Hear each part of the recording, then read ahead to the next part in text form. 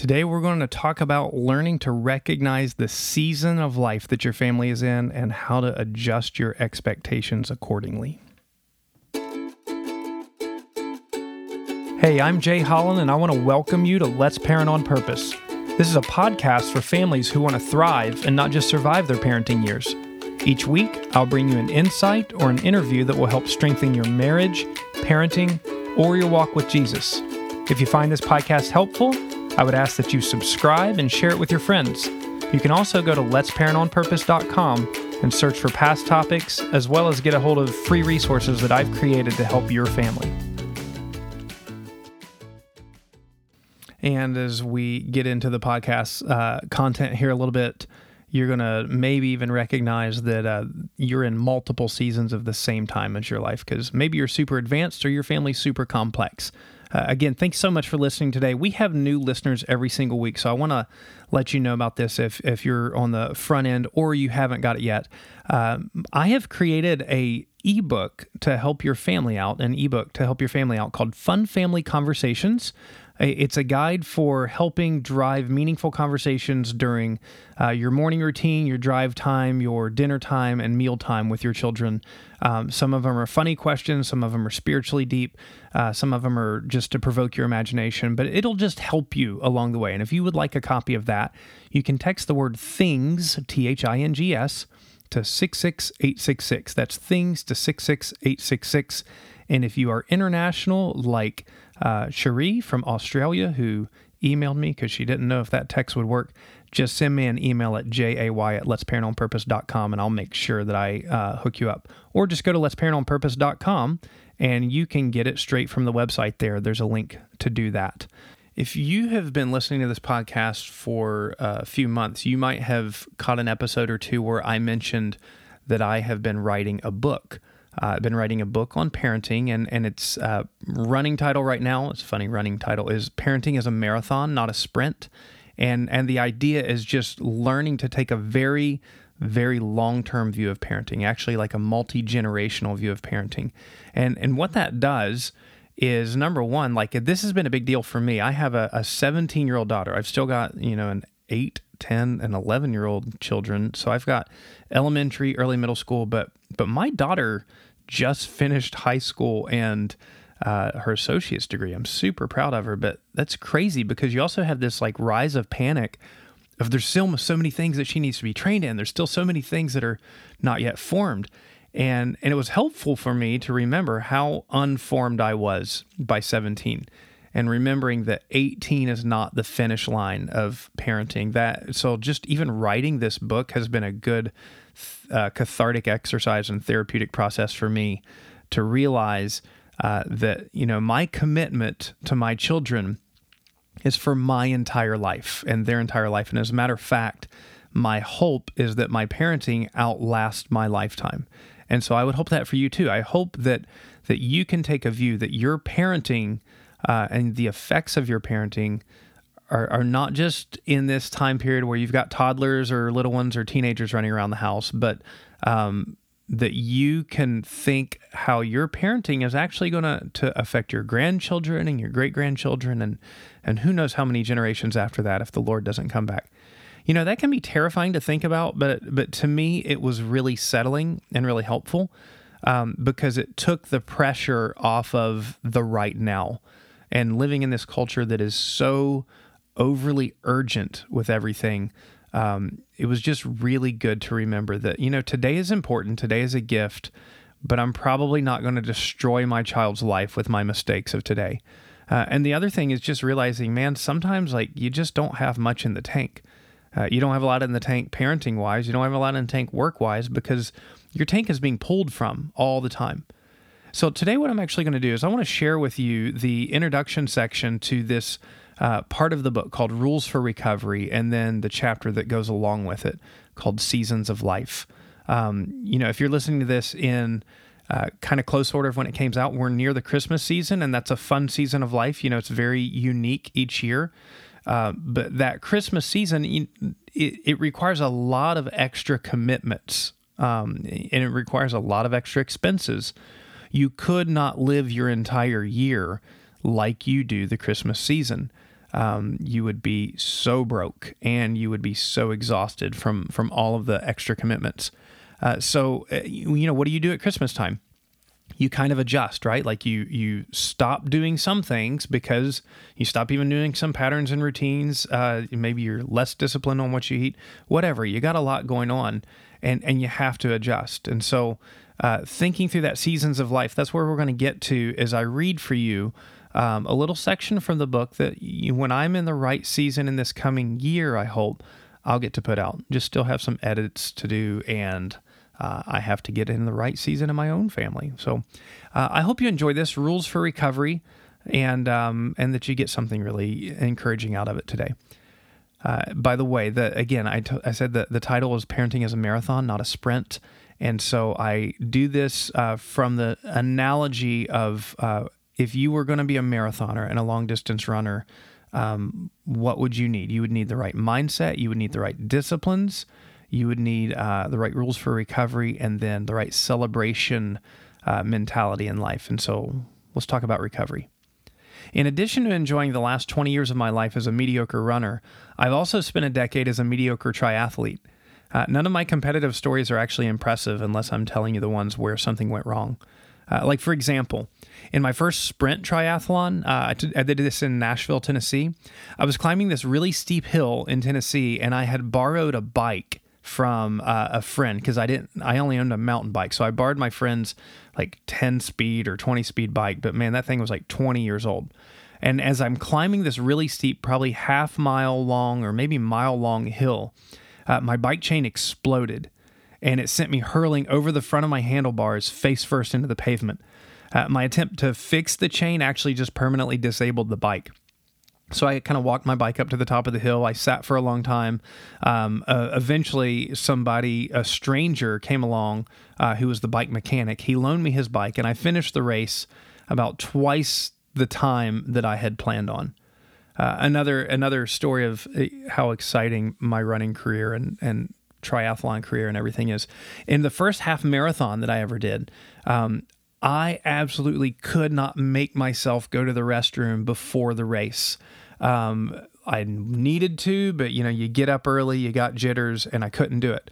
And then I'm 8 miles into this 13-mile race, and my body just decided it's time. And so running along, and I happened to be running alongside this girl who was like a high school classmate of mine. I saw a porta potty, and I'm like, I gotta go. And so I took a detour in the middle of my half marathon, and had to do a quick number 2. That's exactly how you imagine your first big race to go. On training runs to prepare for races, I've had to call my wife to pick me up before because I was afraid that I might have a stroke. I've had several periods where I've had to shut down training to allow my body to rest and to rebuild with better nutrition. So there was this time when I tried an Olympic triathlon, it's like a mile swim, a 26-mile bike ride, and a 6-mile run. And I had trained for it, and it was race day. It was down in Miami. I'm 2 hours into the race, or just under 2 hours into the race, I think. I'm 100 yards from the finish line after a 1-mile swim, a 24-mile bike ride, and a 6-mile run, and my sugar crashes. I collapse on the sidewalk. I'm completely disoriented and delirious. After several minutes of chaos, I was surrounded by a bunch of paramedics and other people, a bunch of people I've never known before. They were trying to get me to move off to the side of the path. But I decided that nobody could arrest me. There were a couple guys in police uniforms there. And I remember having the thought, you know what? They can't arrest me for getting up and finishing this race. So I kind of wobbled up to my feet and wobbled along the last 100 yards of the race with some random lady shoving candy bars and Gatorade in my mouth. I didn't realize I was out of my mind until I got to the finish line where I leapt across like a ballerina. Not something I normally do. And yes, I was out of my mind. So what does this have to do with parenting? Well, I can think of 2 correlations. Number 1, bad experiences are just great stories in the making. Nobody wants to hear about your victorious race where you did everything right and ran at first place, and nobody wants to hear about your perfect vacation. But when bad things happen, you got a great story in the making. So remember that. And then number 2, the rarity is when something goes smoothly. We live in a sinful, broken world, and you are still in the midst of character transformation, as is every member of your household. You should expect injury, exhaustion, and depletion, but you don't have to live injured, exhausted, and depleted. If you have any hope of parenting your family over the very long run, then you need to understand and live by some helpful rules for recovery. So today, I want to focus on a particular set of rules for recovery, and that's understanding seasons of life. So here's the rule. You must learn to recognize the season of life that your family is in and adjust your expectations accordingly. Let me say that again. You must learn to recognize the season that your family is in and adjust your expectations accordingly. Depending on where you live, you experience 2 to 4 seasons every year. When I lived in West Virginia, we had summer, winter, spring, and fall. Now I live in South Florida, and we have 3 seasons. We have paradise, wet Hades, and hurricane. Those are our seasons. As a runner living in any region of the world, you would adjust your training schedule to the seasons of weather. So you don't do a lot of distance training if you're in an area with sub-zero temperatures and blizzards. In the South, you shouldn't go running a lot of long runs in the middle of the summer unless you just plan on dying. The point is that a wise runner adapts their training and competitive schedule to their environment, and a wise parent also needs to recognize the seasons of life. Things won't always be like they are right now. To keep your sanity, you must learn to recognize the season that you're in and modify your expectations and assumptions and enjoy the time that God's given you. So as I'm talking about seasons, perhaps you're thinking about the age of your children. And yes, this is one way to look at seasons, but it's not the only way. So I'm going to list some different kinds of seasons, and I want you to think through the ones that you've experienced or that you're experiencing now. How did this season change what you were able to reasonably expect of yourself? So the first one, child development seasons. Babies and toddlers take a tremendous amount of time and energy, especially for moms. Elementary years can be full of wonder, but also an increasing level of commitment as your child begins to explore friendships, hobbies, and interests. The middle school years include massive transitions in mind, body, emotions, spirit, and friends. Sometimes it feels like your child is trying on a new personality every day or every other day, and that's because they are. The high school years often involve the growing sense of competence in your child and independence, but also radical shifts back to how in the world could they possibly do this. Your role shifts from caregiver to coach to advisor as they journey towards adulthood. Now, there might be a continual tension between their desire for increased autonomy and your recognition that they're still quite incompetent at many of the adult things. The college years are a radically different time of parenting, but still one where you're really needed. If you have multiple children, you might be experiencing several of these seasons at once, which might lead you to conclude that you're in the middle of a hurricane season. So you need to recognize what are the child development seasons that you're in, and you need to adjust your expectations accordingly. The second is transition seasons. If your family moves, if you switch schools, add another member to your family, if dad or mom lands a new job or experiences some other major life event, you might live for a while in a transition season. You might experience strange behavior from different family members as each one processes these changes in their own way. There was like a 2-year period of my life where I think I experienced all of these things. I experienced the death of and so think about this from my little girl's perspective as well. I experienced the death of a spouse, quit my job, moved, sold a house, started a new job, met a new girl, got married, then we had to move again. So I think it was like a 3-year period of 3 different cities, 3 different jobs for me.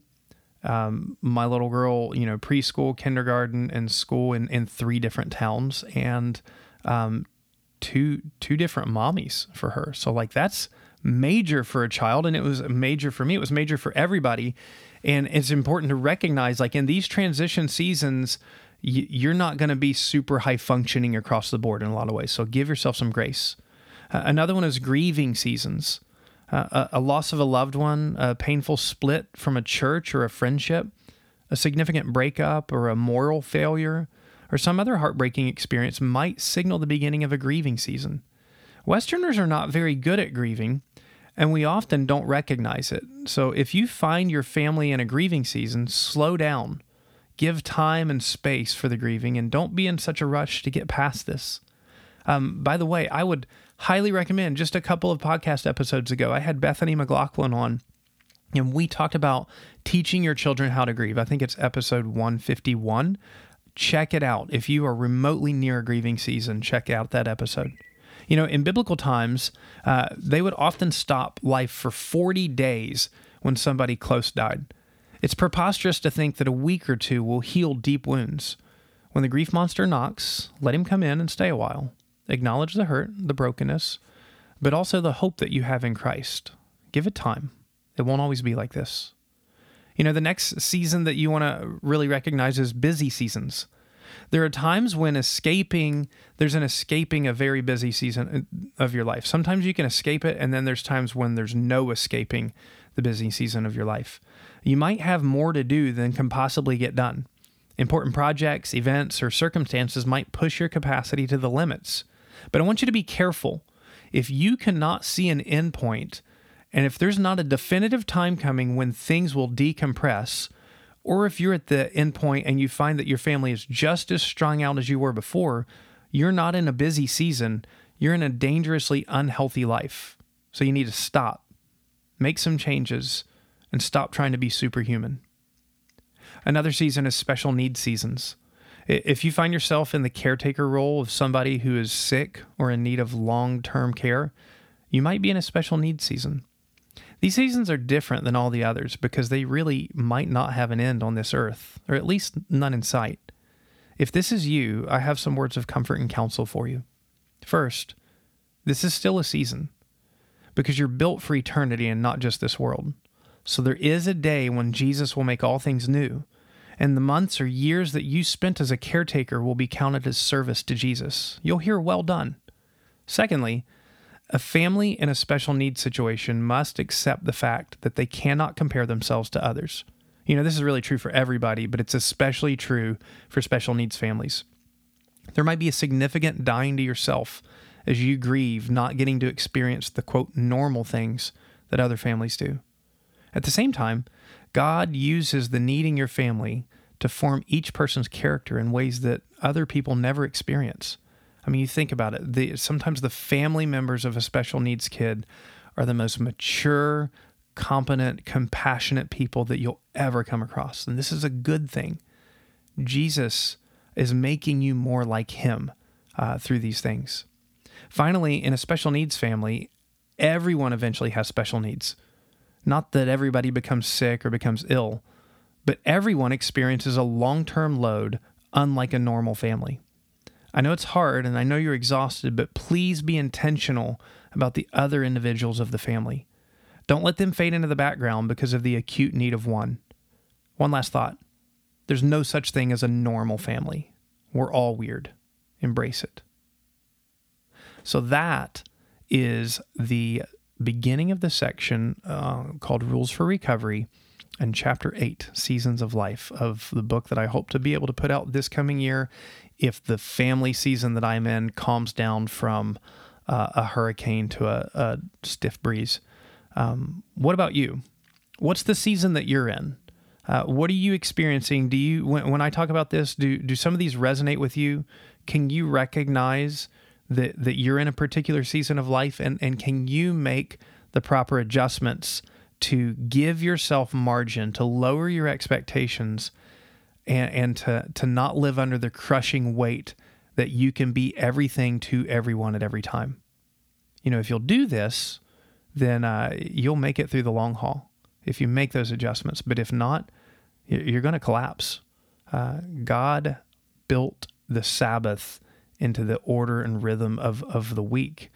He built rest into your natural living. You know, God designed human beings. He could have designed us to be awake for 24 hours straight every day, and he designed us to need sleep. And I think one of the really cool things to think about, just in closing, is if you look at things from a Jewish calendar, a Jewish perspective, their day begins at sundown and then, goes through sundown on the next day.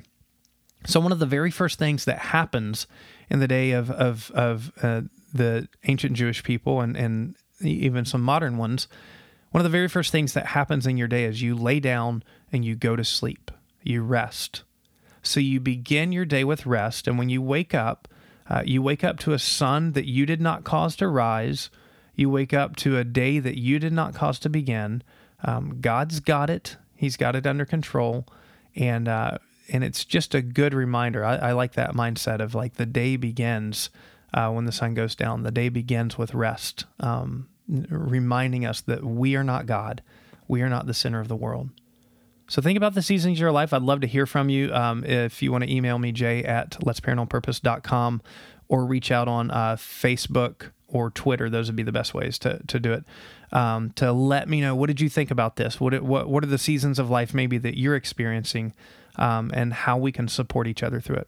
Speaking of support, one thing that I don't talk about much, but on Facebook, we actually have something called a purposeful parenting community. There's a handful of, actually several hands full of parents on there now. And if you're in a church and you've got a great parenting community, maybe you don't need this, but if you feel scattered, or maybe your church, there's just not a lot of parents going through what you're going through, you can reach out to me and I would be glad to add you to that purposeful parenting community so that you just have a bigger support group to walk through stuff. A lot of super wonderful, competent people in there, and just something I would love to help you out with. Thanks so much for listening. Pay attention to the seasons of your life, because if you pay attention to the seasons, you can have life.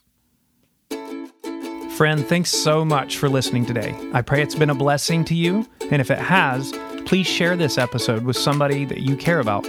If God lays it on your heart, I'd love for you to consider joining our Patreon support community.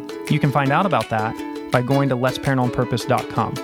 Finally, if you've got a topic that you'd like to hear me address, send me an email at jay@letsparanormalpurpose.com, or give me a shout on the Let's Parent on Purpose Facebook page.